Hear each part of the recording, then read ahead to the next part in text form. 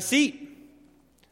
Man, isn't it wild to think, though, that this is the first Sunday of this decade?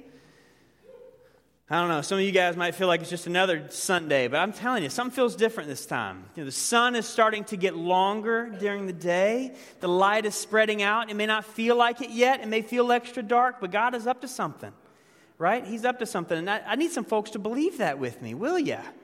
Yeah. It's going to be a great year. It's going to be a great year. And one of the best ways I know to kick off the new year, as in the midst of all of our goal setting and resolutions and all of that, is to start a new series called Made for Mission. Someone said, why didn't you call it 2020 Vision? Because I'm not that clever. I didn't think of it in time, so Made for Mission is what it is, all right? That's what it is. But basically, this whole series is talking about what is it that our Creator, our Lord, what is His dream, His vision for us as those who follow Him?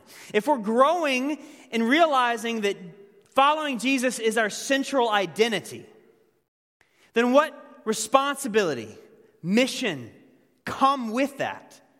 Or if words like responsibility and mission make some of you free spirits squirm, what is the grand adventure that God's called us to, right? What is the sweeping narrative that we're called to follow together? So all of that said, I believe that God has placed us living north of Boston in 2020 for a reason, don't you? And with that said, today we're talking about what is that big mission that God has called us to. Next week, we're talking about what does it mean that God empowers us for it. Week 3, we're talking about what is each of us have a unique design within that. How do we discover that? That's when we get especially practical. In the last week of the series, it's talking about we all have a unique place or context where He's placed us. And how are we meant to follow Him there as well? So that's the big picture. But today we're mainly looking at what is that mission? What is that dream? What is that vision that God has called us to be a part of as His people together? But before I just jump into that, I want you to think for a second. Just brainstorm in your own mind. What are the best speeches you know about from the last 200 years or so? The best speeches. I'm not talking about like the most flowery, impressive language. I'm talking about what are those speeches that have shifted cultures, that have changed nations. And as I brainstormed that question this week, I thought, first thing I think of Abraham Lincoln's Gettysburg Address. We're on this bloodied field in Pennsylvania. He spoke to a divided nation, reminding them 7 years ago, right? A nation conceived in liberty and giving them hope for a new birth and freedom. Or I think of Martin Luther King's enduring speech, I Have a Dream, where in just a few minutes, he challenged and woke up the conscience of an entire nation to the horrors of racism in Jim Crow South. Or we can think of FDR, Pearl Harbor speech, the day that shall live in infamy, right? Where he challenged the U.S. to enter World War II. Or Winston Churchill. You could pick a lot from that guy, but I think of Their Finest Hour, where he powerfully provoked the British nation to stand up to the Nazi challenge. All 4 of those speeches, and I'm sure we can name many others, there might be others in your mind, but they all share in common this idea that they were speaking to different audiences, different times, different purposes, but they all were meant to provoke a people to realize a mission far bigger than just themselves. And as much as all of these speeches are timeless, and they left us all just in awe, the words we're about to read today those speeches can't even compare to what we're going to read today. The speeches that I just mentioned, they will endure for centuries. But what we're about to read has already endured for millennia. The speeches we just talked about have impacted nations. But what we're about to look at has already impacted the whole world. And it's still moving 2,000 years later. And in fact, what we're about to read is so important that we've decided it's worth plastering on the back of our sanctuary. These words, this great commission of Jesus. So I want us to read this, but I want us to read it with fresh eyes, whether you grew up in church or whether you didn't. I want you to look at this again with a new set of eyes. Matthew chapter 28, verse 16 is where we are. You can find it in your Bible. You can follow us on the screen. But as we read this, is the very end of Matthew's account. And Jesus is standing there in his fully resurrected body on a mountain in the hills of Galilee somewhere. And he's giving a charge to his 11 disciples who are standing there with him. So let's read it together. Matthew 28, starting at verse 16. I'll read it out loud while you guys follow. Then the 11 disciples went to Galilee, to the mountain where Jesus had told them to go. When they saw him, they worshipped him, but some doubted. Then Jesus came to them and said, "All authority in heaven and on earth has been given to me. Therefore go and make disciples of all nations, baptizing in the name of the Father and of the Son and of the Holy Spirit, and teaching them to obey everything I have commanded you. And surely I am with you always to the very end of the age." Will you guys pray with me before we jump in? You don't have to repeat after me. Let me just lead us. God, I pray that this would not just be words on a page for us today. No matter how many times you might have seen the words on the back wall back there, God, I pray that whatever we might know about them, that they would become a living reality in our lives. And that your word would challenge us as well as show us the grace of God. That you would affirm your love for us, but also call us to see outside of ourselves. Thank you for the ways that you work among us. In Jesus' mighty name, amen. So with that said, there are some people who naturally capture our attention more than others. It's a good idea to listen to your doctor, right? Someone who has a PhD or someone who has decades of experience, their words tend to carry weight. Big leaders, presidents, CEOs, whenever they speak, whether you agree with it or not, people tend to listen. Culture shifters, like celebrities, New York Times bestsellers, whenever they talk, well, we tend to perk up. But as much as all of these roles and titles and accomplishments may deserve our attention, when the world's first and only resurrected man speaks, it's worth listening. And here's Jesus. The nail holes are clearly in his hands. And as he stands on this hill, this mountain in Galilee with his 11 disciples there.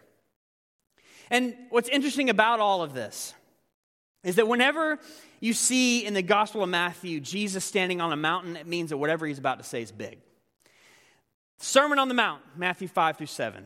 The Mountain of Transfiguration, Matthew 17, and now. Each time, whatever he says is going to be pretty big. But I can imagine, if you put ourselves in the shoes of the disciples, they're pretty confused as well as in awe. They're overjoyed, but they have a ton of questions. Because they just witnessed, not long before, the inhumane death of Jesus at the hands of the Romans. And now they're seeing his fully resurrected body in front of them. Would that not leave you with a lot of questions?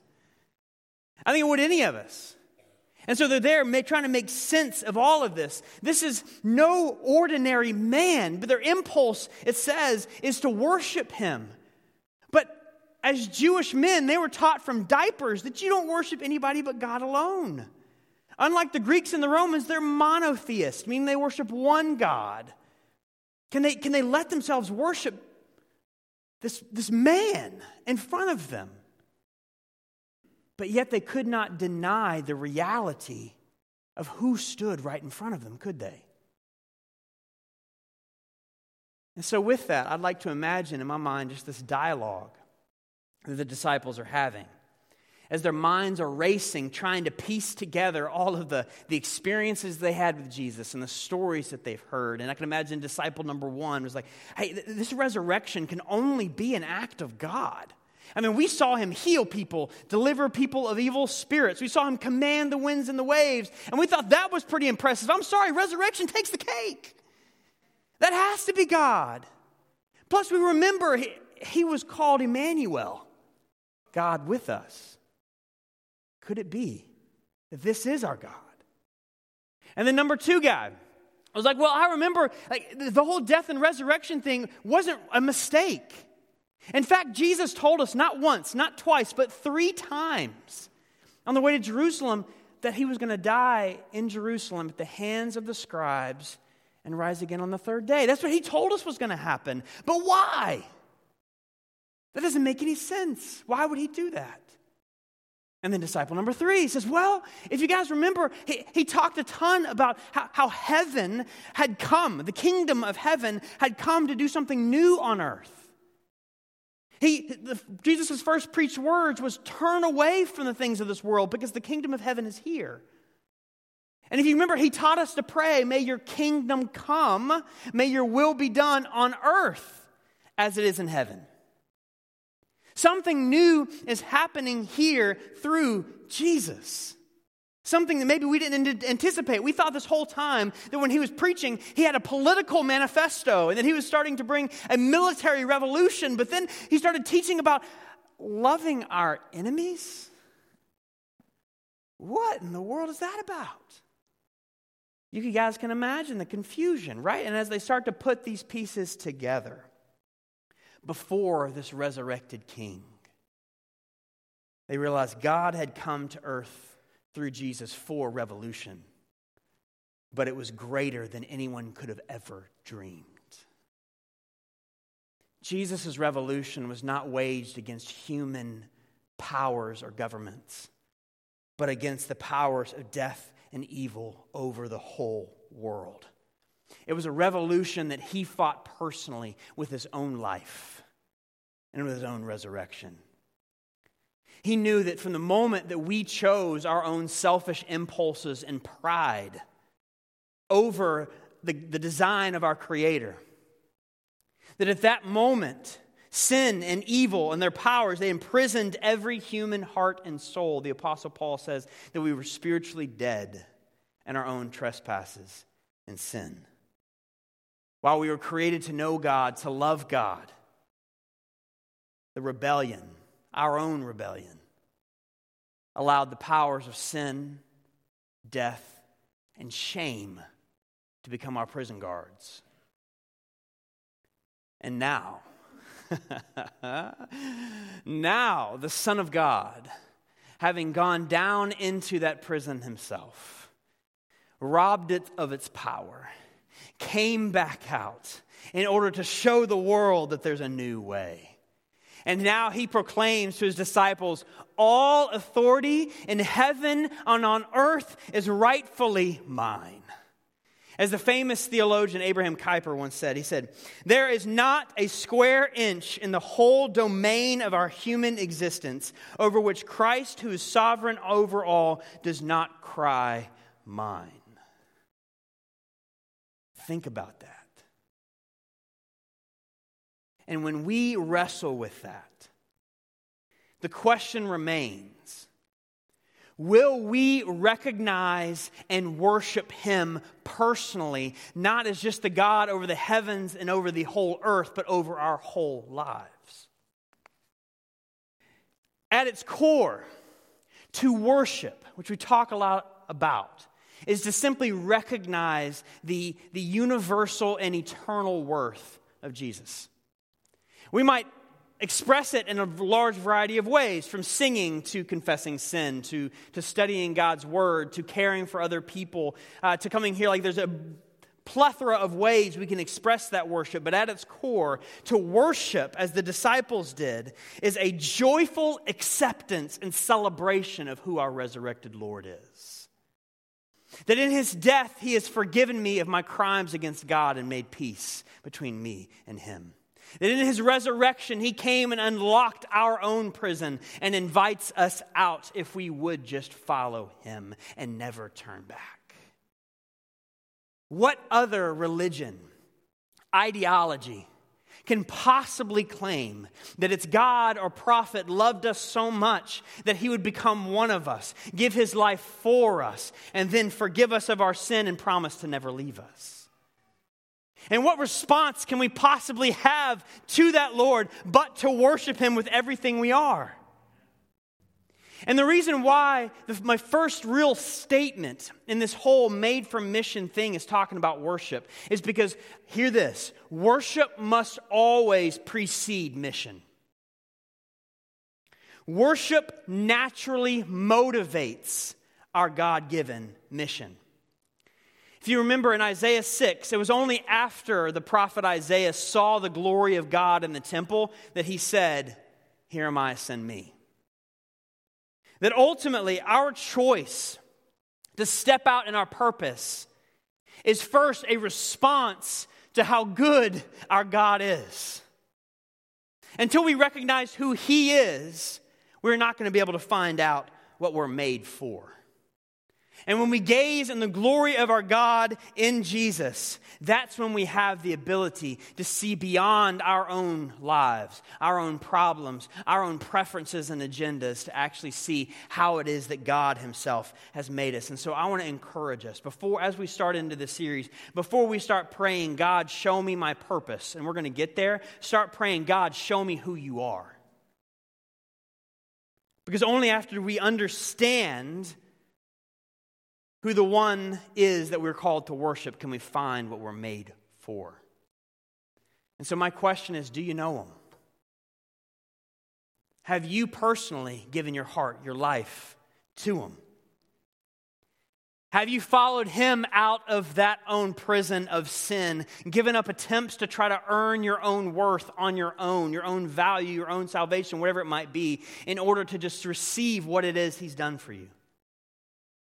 If you haven't, I want to give us an opportunity to do that in a bit. But when we rightfully recognize who Jesus is, when we learn to celebrate and enjoy all that He is and all that He has done and His rightful authority over us, what starts to happen? When we worship Jesus as our highest authority, we naturally start to become like Him. All right, you tracking with me, guys? I know the Patriots game was late last night. You tracking with me?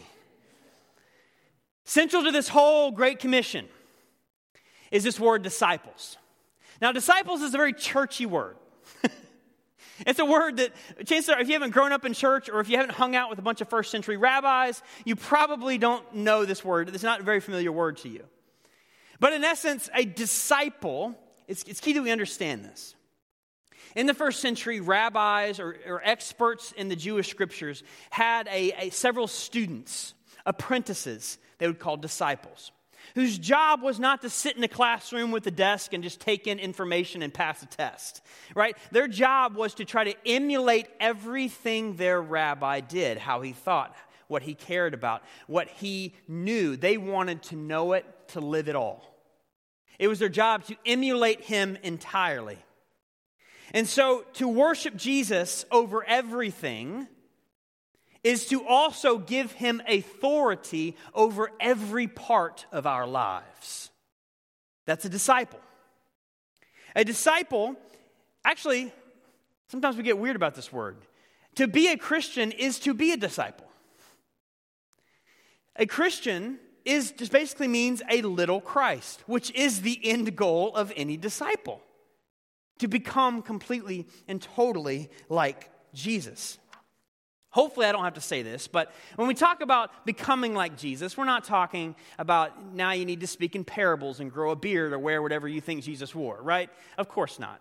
But ultimately it means that the same character of Jesus is lived out in us. As one pastor put it to me, he said, being a disciple of Jesus means that I am learning to live however Jesus would live if He lived my life. How would Jesus love my family? How would Jesus care about my clients and coworkers? How would Jesus have me treat my finances? How would He have me treat my physical body? How would He have me use my time, treat those different from me? How does Jesus inform my philosophies, my politics, my lifestyle, right? It's all that I am. Fundamentally, being a follower of Jesus, a Christian, a disciple, is to, as Paul says, take off your old self with all of its practices and put on the new self, which is being renewed in the knowledge and the image of its creator, its God, Jesus Himself. If everything in the universe is under His direction, then we better believe He holds the right to direct every part of our lives. But within that, that's one reason why within this call to discipleship, Jesus describes it. He says it's important that you are baptized. Because what is baptism? It's a symbol that you go all into the waters and come back out. It's a sign that you are all in. You're not leaving certain parts of yourself out. Every part of you is now becoming like Jesus. Now, that said, sometimes our culture, we cringe whenever anyone says that we should become completely like anybody. In our culture, our me-centered society, hyper-individualistic world, we're taught that if you want to really find out who you are, you need to look internally, not externally. Don't give yourself completely up to anyone or anything. That's a basic denial of your dignity and self-respect. And you know what? I would agree with you if that was for anybody other than Jesus. Because it is in the person of Jesus that we find the one who gave himself up to rescue us. We find who we are by finding who we are in him. That ultimately self-discovery begins with surrender to who God made us to be. Sometimes we fall into this trap of believing that I need unlimited freedom and control of my own life in order to find out who I am. But that's not what Jesus taught. He said, as you surrender your own self to me, as a servant, I'm going to show you what I made you to be. Our happiness is not found in our freedom to choose whatever we want. It's found in our ability to discover who we were made to be. You guys tracking with me? And yes, the more that we start to become like Jesus in total, the more we start to, whether we like it or not, stand out. The more we leave behind our allegiance to this world and begin to look like Jesus, the less we're starting to look like everybody else who may not be following him. And sometimes that makes us uncomfortable.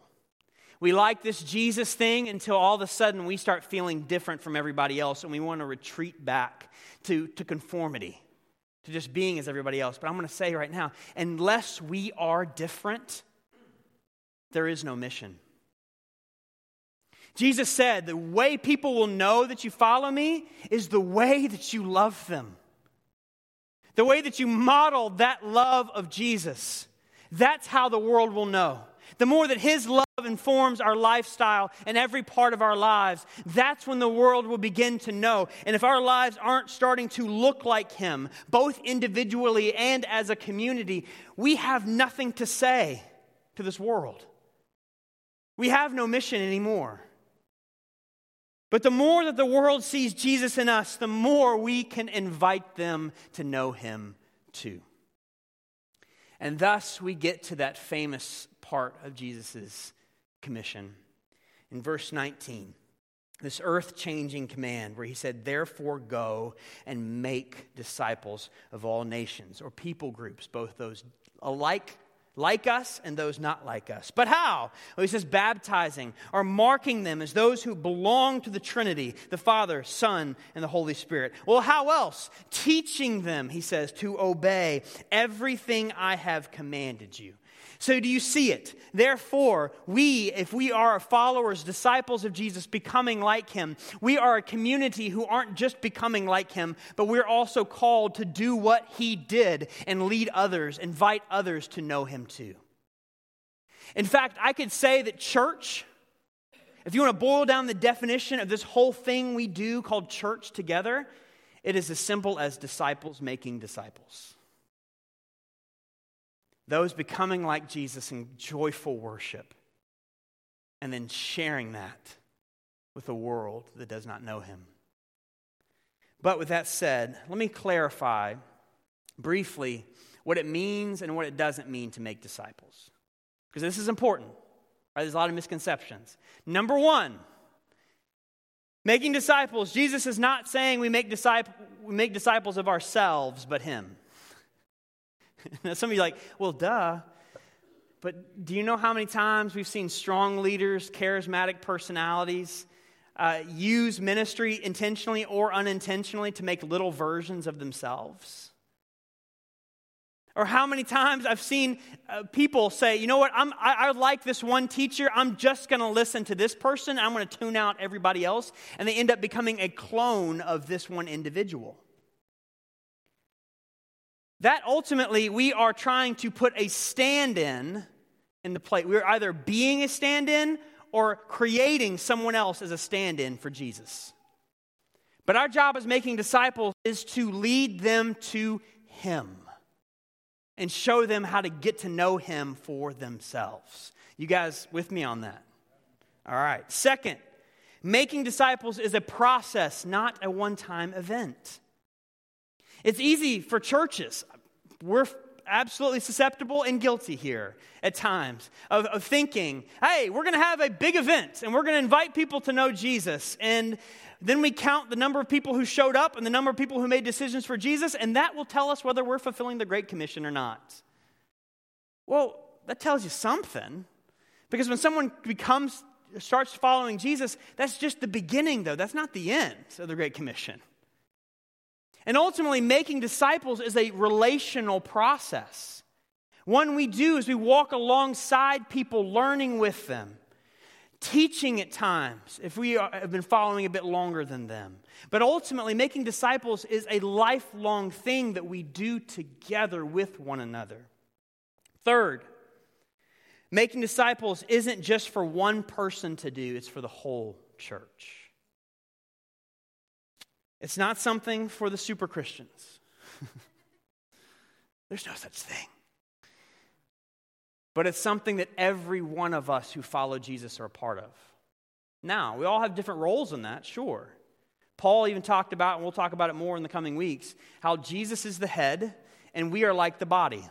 Each of us have different parts working, doing different things, but ultimately we're working together for the same purpose and we're growing together. And so we'll talk about how to discover each of our unique fits in the coming week.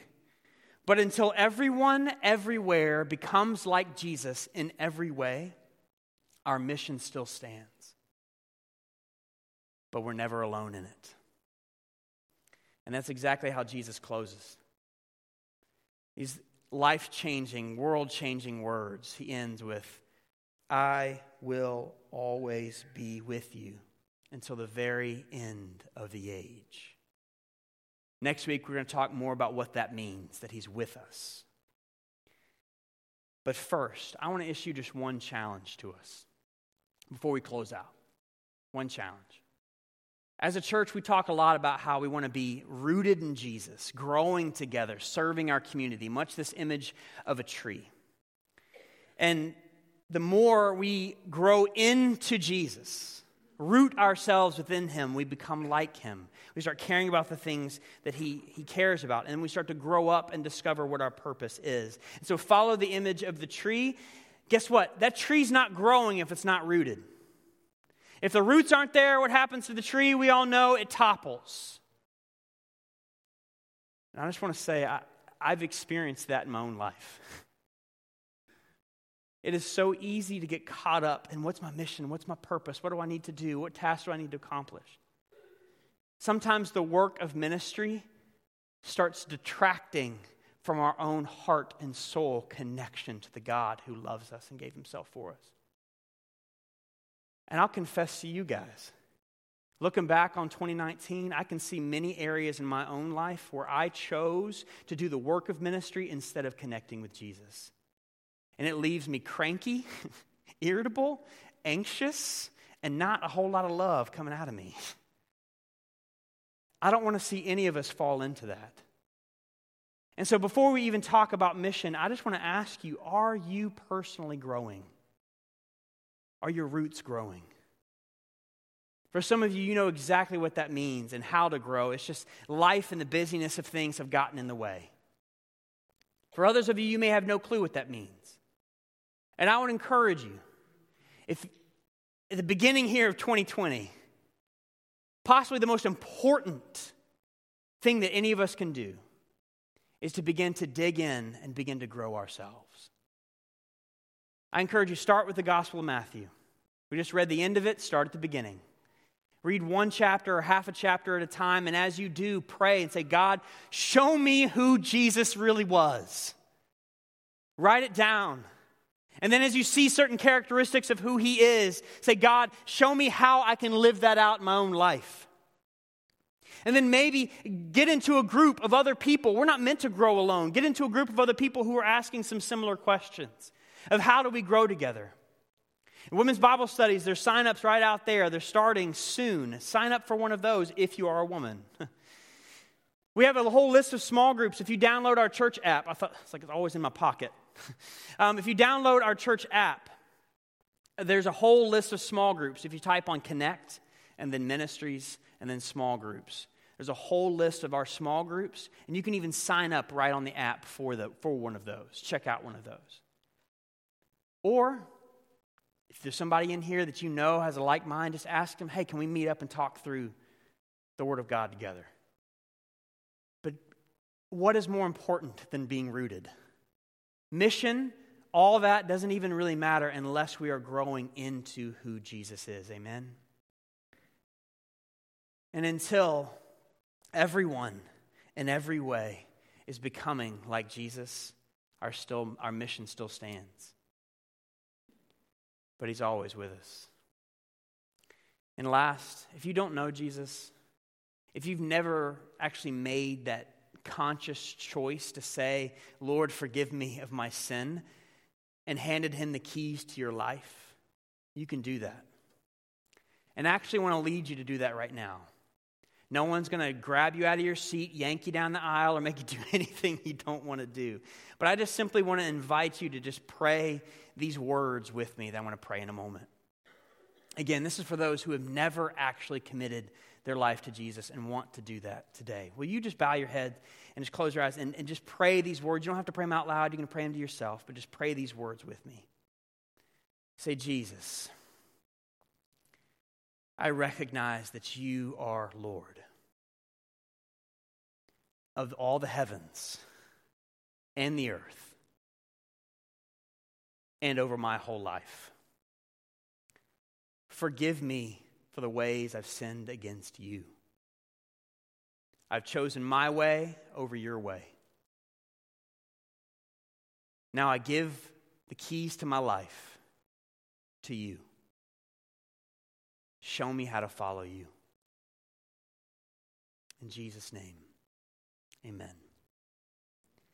If you prayed that prayer, this is just the beginning of the greatest journey of your life, of getting to know who God is and actually becoming like him. And we want to help you do that. And if you did that, I would encourage you to take that Connect card that's in the pew back in front of you. Just fill it out, put your name, put your email address, and just say, hey, I gave my life to Jesus today, or something at the bottom. And then you can hand it to me. You can put it in that box that's out by the sound booth in the back as you leave today, or just come talk to me. I want to make it easy for you. But overall, now we as a church, as one big family, those who are followers of Jesus, we get to come to this table called communion together, or the Eucharist or the Lord's table. This is where we all come and eat and share in a moment just to reflect on what it is that God has done for us. And so will you pray with me as we prepare to take this? God, I pray that you will meet us right where we are. That we as a church, each of us individually, will own that you are Lord over our lives. And if there are areas in our own lives, God, where we recognize we have not been following you or we've been trying to control ourselves, God, I pray that we will loosen our grip and trust because we know the measure of your love for us. And we know that your way is always better. Thank you for dying for us, for giving your life for us. And I pray that as we take your body and your blood, may each of these things nourish us. And may your grace wash away all shame and guilt. Thank you for calling us your own. In Jesus' mighty name, and everybody said,